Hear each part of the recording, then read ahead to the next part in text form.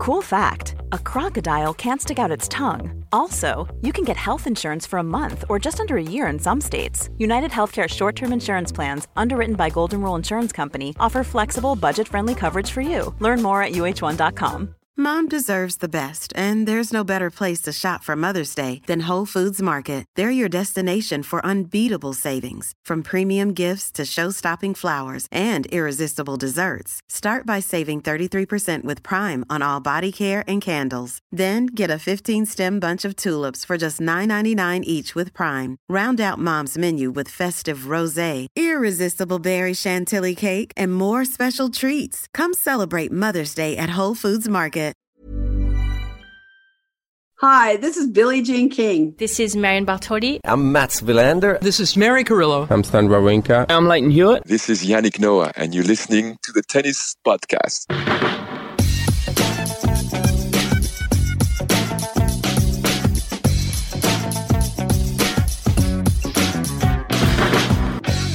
So Croatia are our first Davis Cup finalists. They will meet the winner of Germany against Russia, which will be played tomorrow, Saturday, as we come to you on Friday night. It's 10 UK time, 11 Madrid time, and Matt is still toiling away and won't be joining us tonight. But don't you worry, you will get all of his views and insights on tomorrow's podcast when he'll be back. But we're just letting him off the hook tonight because he has a workload the size of... it's not like in, the thick of it when you've got a hilarious analogy just at your fingertips, is it? I can't think of a funny thing that's big. Well, given that Novak Djokovic mentioned Mount Everest in his press conference, shall we go with that? The size of... It's not funny, though, is it? It needs to be irreverent. The size of, Marin Cilic's mental baggage. Oh, I was a bit worried there. Anyway, he'll be back. You've got David and me to digest a big win for Croatia, not thanks to former US Open champion Marin Cilic, but in fact... thanks to the world number 1 doubles pairing of Nikola Mektic and Mate Pavic and the world number 279, Borna Gojo. He's the man, David. Well, I've realised, actually, I feel quite bad about this, but I not inadvertently, because I knew exactly what I was saying when I said it. I think I called him and the other number 2 a no-hoper the other day. In just sort of casual chatting about my theory for why Croatia would win the whole thing, being that you only need the one good singles player, and I meant Marin Cilic, who has now won 1 and lost 3. And between them, they've gone 4-0, the other two. It's incredible. And Borna Gojo has won all 3 of his. He is a heck of a player. He had a bit of a meltdown in the first set today, but... A bit. He was 4-1 up, and then he lost 5 games in a row. I tell you what, it was a slightly weird semi-final all round, I think. I don't know if the tone was set by that first rubber between Lajovic and Borna Gojo. Bit of a surprise selection, Dusan Lajovic. It was... that spot was always up for grabs, so I suppose no selection would have been a massive surprise, but... Lajovic wasn't at the top of my list. I don't know. How did you feel when Dusan Lajovic walked out, David? Yeah, I thought that was a mistake.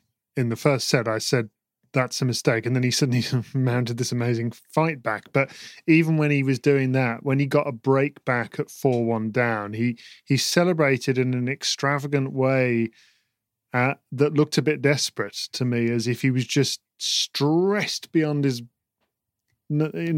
limits, really, and it was just an outpouring of, oh, thank goodness I'm playing a bit better and I've got a break back, because he has had, if you look at his record, he has had no real results this year at all. He's got no confidence. He's been losing to lots and lots of players who you wouldn't expect him to lose to, including on his favourite surface of clay. He didn't look happy out there at all, and he's looked pretty miserable and down in the dumps all year to me. And I thought that they should have gone for Kecmanovic personally, even though he lost yesterday. And maybe he was injured, maybe he was devastated. I don't know. But I just felt like he was very close to beating Kukushkin, and maybe he's a younger guy. It could have been the making of him, couldn't it, Kecmanovic? You know, he's young enough. There's an upside to him. It's not established who he is yet. No. He could have been the guy that Borna is right now, I guess. Whereas we know what guy Dusan Lajovic is already. That's even if he had won today, wouldn't necessarily have been the Dusan Lajovic definitive moment. Yeah. And I think the slightly problematic thing for Serbia is they've got 3 decent singles players, all a bit different. Krajinovic, Kecmanovic, Lajovic. They've all got something, but none of them is an automatic choice. And you don't feel that confident in any of them. And I tell you what, Viktor Troicki was pretty damning in his press conference just now about Lajovic. He didn't exactly sugarcoat or cover up for him. He said, we lost this tie in that first rubber and we were the favourites and basically we should have won. That's pretty much what he said. He was not finessing it at all. And it was a bit awkward, really. This is after the doubles defeat tonight. And because obviously Djokovic has come out and done his job. And then it's about, can anybody stop Mektic and Pavic? But really, Djokovic and Troicki were very clear. We are a singles Davis Cup team. That is what we are. We have to win our singles matches. Now, we do have Djokovic who can play in the doubles as well, and he's obviously the best player in the world just as a tennis player, and he will get wins, but we needed to win the singles, and then Djokovic went on to say we need a world-class doubles team. That's the end of it for the future now. If we want to win this thing, we have to have a doubles team who play all the time. And that was actually a brilliant answer to Matt's question, by the way. Matt had asked him about the kind of psychology and the approach of being who he is, taking on the best doubles team in the world, and he did say it's so hard trying to put 2 singles players together. It doesn't matter how good they are, who they are, against these guys who've just got this sort of sixth sense. They know exactly where each other's going to be. They know all these angles. We're just in singles. I can return just down the middle, and that's enough. In doubles, I can't do that.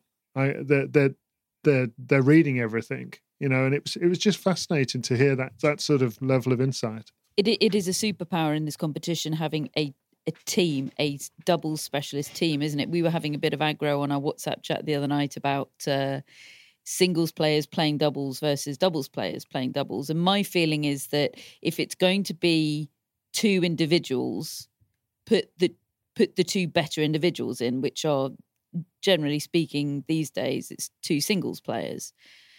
Or I was making the case that I would have perhaps picked Dan Evans and Neil Skubsky, who'd played together quite a lot this season, so he had the advantage of the good singles player, and they had a bit of an understanding together. But anyway, we'll never know if they would have won. But it sparked some, should we call it debate, David? Yeah, I stormed off in a huff. But anyway, I apologise. I still stand by it. I do think if you're putting individuals out there, just put your best individuals and hope for the best. The superpower is having the team, which is so much greater than the sum of its parts, and it feels a particular superpower in the modern game because there's been such a movement away from teams from the same country. Yeah, there aren't that many of them. I think there tend to be a few sort of emergency unions in Olympic years. I mean, that's why Mektic and Pavic got together at the start of this year, because, of course, Mektic won the ATP finals with a different partner at the end of last season. He won it with Wesley Koolhof. They were riding high, but Olympic year, they'd decided to do this, and boy, has it panned out. But there aren't that many. No. I mean, Djokovic kind of went along with what you're saying there, that we don't play enough doubles really to be able to play the best doubles that we might be able to play. Maybe we should play more, he said. And I didn't get the sense that he was putting his hand up for the future to be doing that, really. I think he's putting a bit of the ball in the court of other Serbian tennis players to start teaming up now with an eye on this in the future. And I found that quite interesting. And I think I think that's respectful of the competition. I don't think it's right for this competition to be won by a team that's basically one great singles player that can also just about drag a doubles team over the line. That this competition is about more than that. And the fact that even the best player in the world hasn't been able to do that in this competition. He's been able to do a lot, but I think that's right. And I think that says far more about the competition than it does about Novak Djokovic. I mean, he couldn't have done any more, no. I don't think. Well, he was 7-5, 6-1, wasn't it? And I mean, he was performing miracles really in the first set to keep them close. And then... Yeah, and it was overload in the second set, wasn't it? Just their will was broken. I think Mektic Pavic took their first set point at 6-5. The Serbs serving at 5-6 in the opening set. They took that set point and they just went, right, we've got this now, and sort of steamrolled over them. And it was extraordinary, the energy that they managed to create. And the camera kept cutting to Borna Goyo in the stands, who didn't want to get emotional yet, but also wanted to get crazy emotional, sort of. The look on his face, Catherine, when he won his match, because I mean, just to go back in time, he was 4-1 up and he had a complete meltdown and he lost his way totally, lost that first set. And then it was awkward. Yeah, wasn't it? It was. That was the and extent actually, of the tennis was terrible. I mean, it was not a good tennis match. We weren't saying good things about the quality. I mean, I was into the occasion, but I was not into the tennis being played. And then second set, it went exactly the same way. He went 3-love up again, and then he got broken back again. And he's at 3-2, and you're thinking, this could happen 2 sets in a row, and he could lose. And frankly, the tie is over. That's how. As good a player as Marin Cilic is, and he didn't actually play that badly against Novak Djokovic, and he still lost 6-4, 6-1. But the fact is that the whole tie was on the line right there. And it also occurred to me, if Goya loses this from 2 sets where he's been 3-love up in both of them, if he loses that in straight sets, what damage is that going to do to him? You know, and fair play, the key game was 3-2 up in the second set, which he held, and he got to 4-2, and then he was off and running. And frankly, he's one of these that rides the wave, this momentum wave, and because he's got the weapons, he's got the huge serve and the big game, and he's not afraid to yield that game. Once he's got over his anxiety, he's a different player. I think he really has a future personally on the tour if he can just get a bit of momentum, because the weapon's there.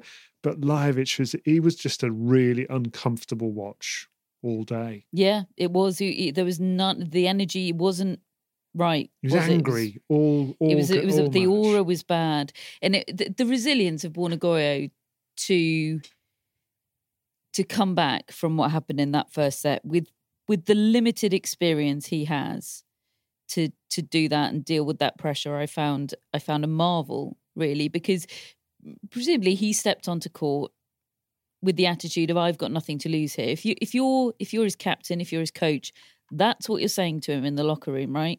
You're a goalkeeper in a penalty shootout here. Nothing to lose. Suddenly, you're 3-love up, you're 4-1 up. I think you're a couple of points away from going 5-1 up.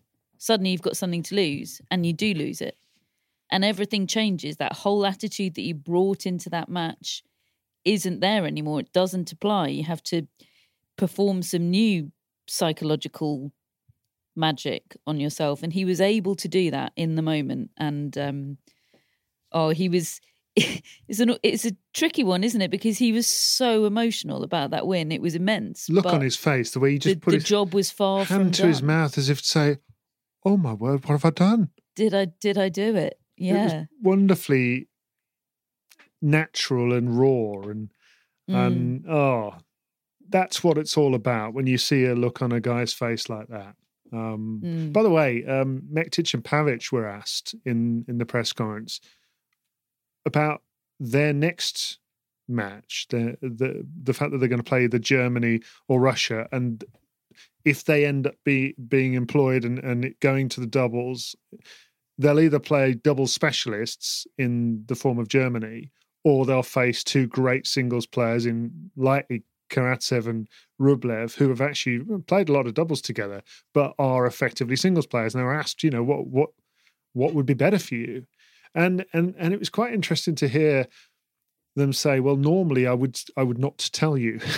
Normally I would sort of dodge this, but honestly, we normally would prefer to play the singles players. We like to play the singles players who don't have all these plans. But in this particular instance, it's more difficult to pick because of how good Karatsev and Rublev are and how they do play together. They're also, I know at tour level, that doubles players take a particular pride in beating singles players that just turn their hand to it for a week. I need some extra match practice, I'll enter the doubles this week. I know that doubles players do feel an extra needle and motivation in those matches, and I can absolutely understand that. Whether that applies in Davis Cup, I don't know. And certainly, Rublev and Karatsev, then they're not those type of singles players, are they? They do think they've got quite a lot of respect for doubles, and they play a fair bit throughout the year. So it's not. I don't think that necessarily applies, but it is fascinating. Should we? How much? Quality sleep is essential. That's why the Sleep Number Smart Bed is designed for your ever-evolving sleep needs. Need a bed that's firmer or softer on either side? Helps you sleep at a comfortable temperature? Sleep Number Smart Beds let you individualize your comfort, so you sleep better together. J.D. Power ranks Sleep Number number 1 in customer satisfaction with mattresses purchased in-store. And now, save 50% on the Sleep Number Limited Edition Smart Bed for a limited time. For J.D. Power 2023 award information, visit jdpower.com/awards. Only at a Sleep Number store or sleepnumber.com. One size fits all seemed like a good idea for clothes. Nice dress. It's a t-shirt. Until you tried it on. Same goes for your healthcare. That's why United Healthcare offers a variety of flexible, budget-friendly coverage for medical, vision, dental, and more. So whether you're between jobs, coming off a parent's plan, or even missed open enrollment, you can find the plan that fits you best. Find out more about United Healthcare coverage at uh1.com. That's uh1.com. Hello, Tennis Podcast listeners. David here. Now, you might know that I love a bit of cooking, and I think I'm quite good at it. But if I'm honest, even I get fed up trying to work out what to do every night. That's where Home Chef comes in. Being able to put together a delicious meal without the long prep and the cook times, well, that's pretty cool. Home Chef provides fresh ingredients and chef-designed recipes conveniently delivered to your doorstep to simplify your cooking experience. They have over 30 options a week and serve a variety of dietary needs, so you don't have to worry about what to make ahead of time. Not only is it convenient, but it's economical too. Home Chef customers save an average of $86 per month on groceries. Now, for a limited time, Home Chef is offering Tennis Podcast listeners 18 free meals plus free dessert for life and, of course, free shipping on your very first box. Go to homechef.com/tennis. That's homechef.com/tennis for 18 free meals and free dessert for life. You heard it right. How much attention should we pay to Novak Djokovic beating Marin Cilic? I mean, there was just a moment in sort of the second game. Was it second game? Or Djokovic's first service game, I think, when Cilic had saved break points on his own serve, and then he created, I think, 15-40 on Djokovic's serve. And I don't know why I allowed myself to go down this rabbit hole. It was brief, I promise, but I suddenly allowed myself to think, Well, actually, Bornagoyo's done the business. He knows Mektic and Pavic are to come in the doubles. This is a totally free hit for him at the world number one. This is his opportunity to put all that mental baggage to one side and just swing freely. Maybe, just maybe, we'll see New York 2014 Marin Cilic. Never been seen since. Never been seen since. But he didn't have the weapons. No. Did he? He wasn't able to strike any hammer blows. And if it becomes just a slugfest from the back of the court, there's only one winner. Yeah, he hits the ball hard, alarming. Does Marin Cilic, but he doesn't hit it with destructive power. He doesn't have that explosive, shuddering power that can rock you to your boots, and Did he in 2014? Has he lost something? Or look, I don't really. I'm trying to remember. I know he went after his serve more there, and that's the thing that Goran impressed on him throughout there. As soon as he arrived, it was like, start playing like somebody who's 6'6", smash the ball down, go after, and I think he did go after the ball more. Look, he's never had Del Potro power. He's never had Dominic Thiem power. He can hit the ball hard and relentlessly, and he moves well for somebody of his size. And there were some incredible rallies where he's going toe to toe, side to side, back and forth, and then he would just get lobbed at the very last second, and he'd be, and then you suddenly realised, oh dear, he's into his 30s and he's 6'6", and he can't get there, and he's playing Novak Djokovic. He just couldn't end the rallies, could he? I mean, he could end them, but with an unforced. And look, that's the thing with Djokovic, because he covers the court better than anybody ever has. To actually hit winners past him, you've got to have that ability to be like Thiem, really, or. I suppose another man who's had some success recently against him has been Zverev, who also has the relentlessness and just probably a bit more on his shots than Cilic does. And obviously the serve is bigger. Medvedev has the patience and the movement to go toe-to-toe with Djokovic. But Cilic's game, it did look a little bit old today, really.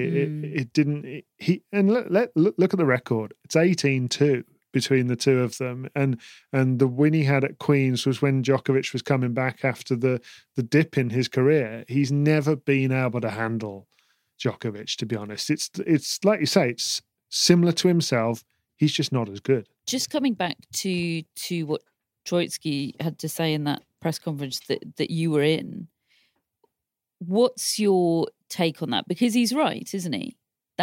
That's the one that got away. That's the point that got away. Yeah, I was very interested in it. So, are you with the managers should always protect their players' position, or is that disingenuous? Because we all know. I mean, I felt for him. I felt for Lajovic a bit in that way. That I wonder how he feels when he hears that. And look, it was the words were more stark than I was expecting, but the feel that he gave was that it was very clear that this had not worked out because of that singles. Was there any introspection from Troicki about, because I'm not saying you necessarily would be a better Davis Cup captain, David, than Viktor Troicki, who am I to say? But you said, as you saw Dusan Lajovic walking out, this is the wrong decision. Yeah. So was there any introspection from Troicki about, okay, Lajovic has let us down, but maybe that was the wrong pick all along? Actually, it was one question that I didn't hear get asked, and I didn't get a chance to ask a question. Frankly, I didn't think of it in quite that way, and actually that would have been a good question to ask. What did get asked is why he was playing Krajinovic rather than Kacic, who'd been playing in the previous matches alongside Djokovic. And he said, I just felt we needed... the experience, and he's played more and etc. And that's why he went for him. I think that was a fair enough decision, really, overall. I mean, Krajinovic played fine, didn't he? But I think you've got to bear in mind as well that Troicki's a very new captain, and he's still he's their contemporary. He was on that team with those same guys 2 years ago. And I mean, okay, there was him and Tipsarevic, so maybe the generation hadn't completely changed at that point. He's Solskjaer trying to manage Ronaldo, a little bit, I think. And look, he's he's somebody who's got a hell of a temper on him and is incredibly passionate and engaged, which is great on one level. But that is an interesting thing from a captain's perspective. I love it to know the raw truth in the moment, as awkward as it was. It was also great to hear the reality right there. But yeah, I don't know how that would go down in yeah. the I mean, locker room.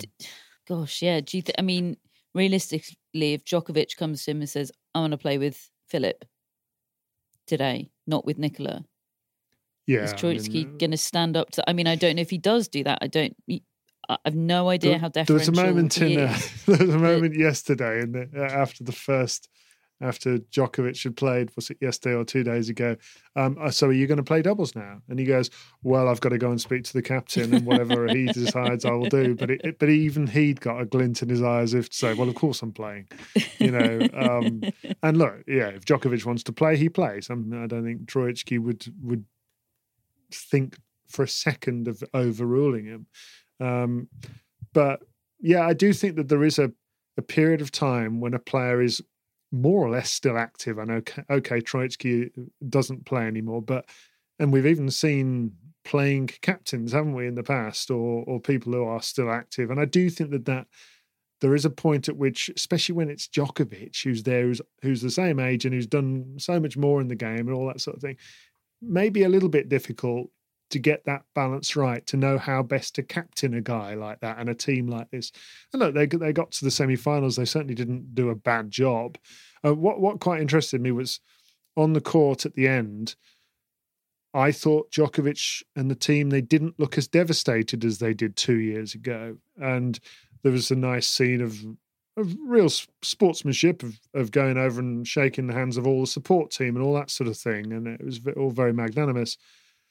When they got in the press conference, it was a different story. I mean, there were some seriously dark faces there. And Djokovic, I think the exhaustion struck Djokovic at that point as well. And I've been thinking all week, it's quite a thing to do for Djokovic, to play this event in December. It ends on the 5th of December. The new season starts in 20 days. Two extra weeks. 2 extra venues. Yeah. It's a heck of a commitment. I mean, I suppose that, look, he wouldn't be drawn on whether he's playing the Australian Open again. I mean, he just wasn't even getting into that conversation. He said, you will know soon enough. It's around the corner. I suppose there is a chance that he's already decided he's not playing it and therefore he can afford to go long this year. Maybe that's a thought. I don't think it's that. I think it's more that he really wanted to win this competition, personally. I think it's that as well. I mean, he played 2 years ago, didn't he? And wanted to avenge what happened there. And we've seen what an ATP Cup win meant to Novak Djokovic. I mean, that genuinely meant something to him. Yeah, I do too. Yeah, and it's you kind of, it was an interesting tie from that perspective, wasn't it? Because you had the star power. It is important that Djokovic played this competition. I know Nadal would have played had he been fit. I think Nadal would have played had he been fit. But it felt important for Djokovic to come to this event. It would have felt underpowered on the Stardust front, I think, had he not. And yet you also had the story being Borna Gojo, this absolute no-hoper. In the words of David. So bad.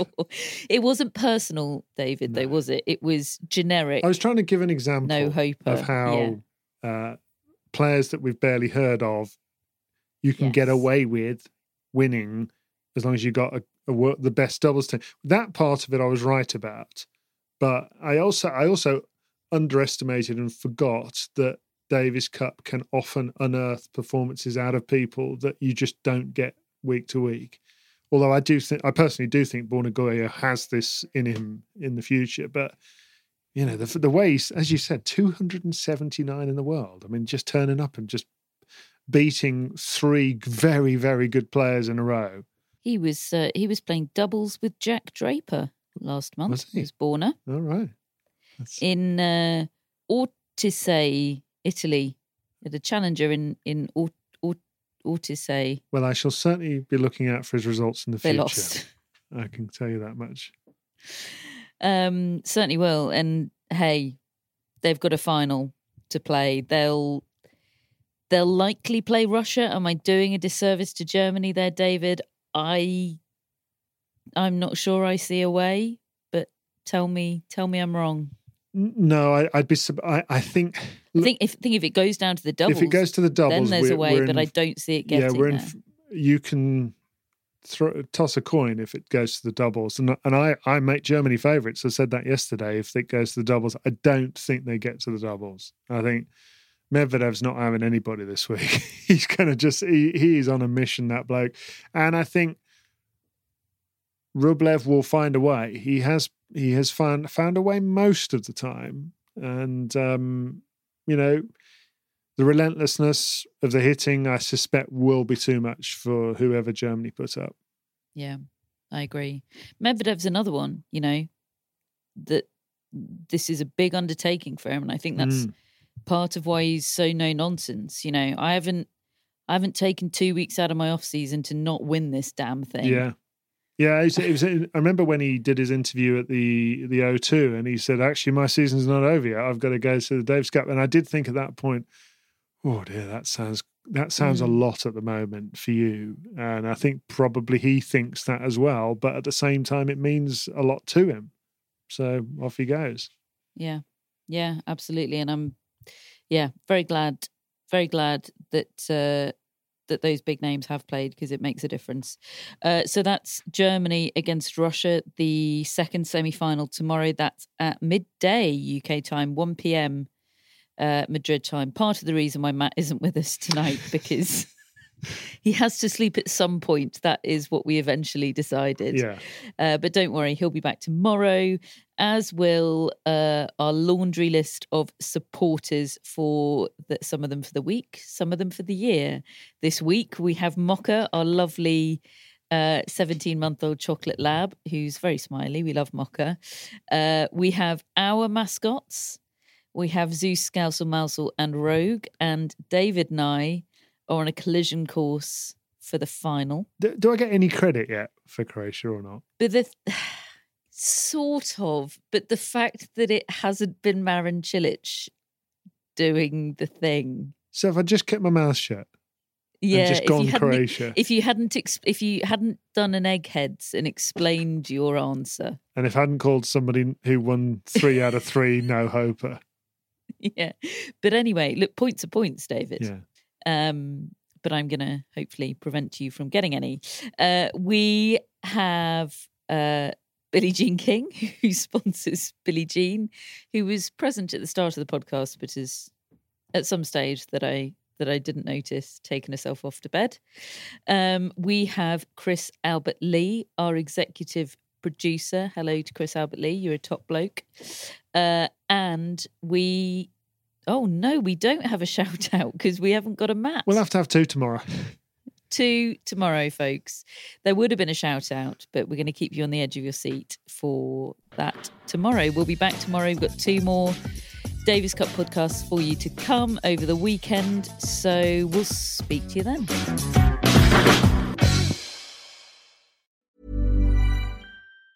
Mom deserves the best, and there's no better place to shop for Mother's Day than Whole Foods Market. They're your destination for unbeatable savings, from premium gifts to show-stopping flowers and irresistible desserts. Start by saving 33% with Prime on all body care and candles. Then get a 15-stem bunch of tulips for just $9.99 each with Prime. Round out Mom's menu with festive rosé, irresistible berry chantilly cake, and more special treats. Come celebrate Mother's Day at Whole Foods Market. Hey, it's Danny Pellegrino from Everything Iconic.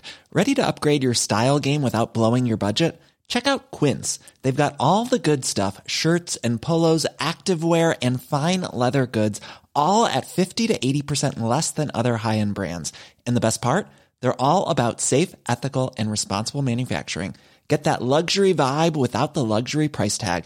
Hit up quince.com/upgrade for free shipping and 365-day returns on your next order. That's quince.com/upgrade.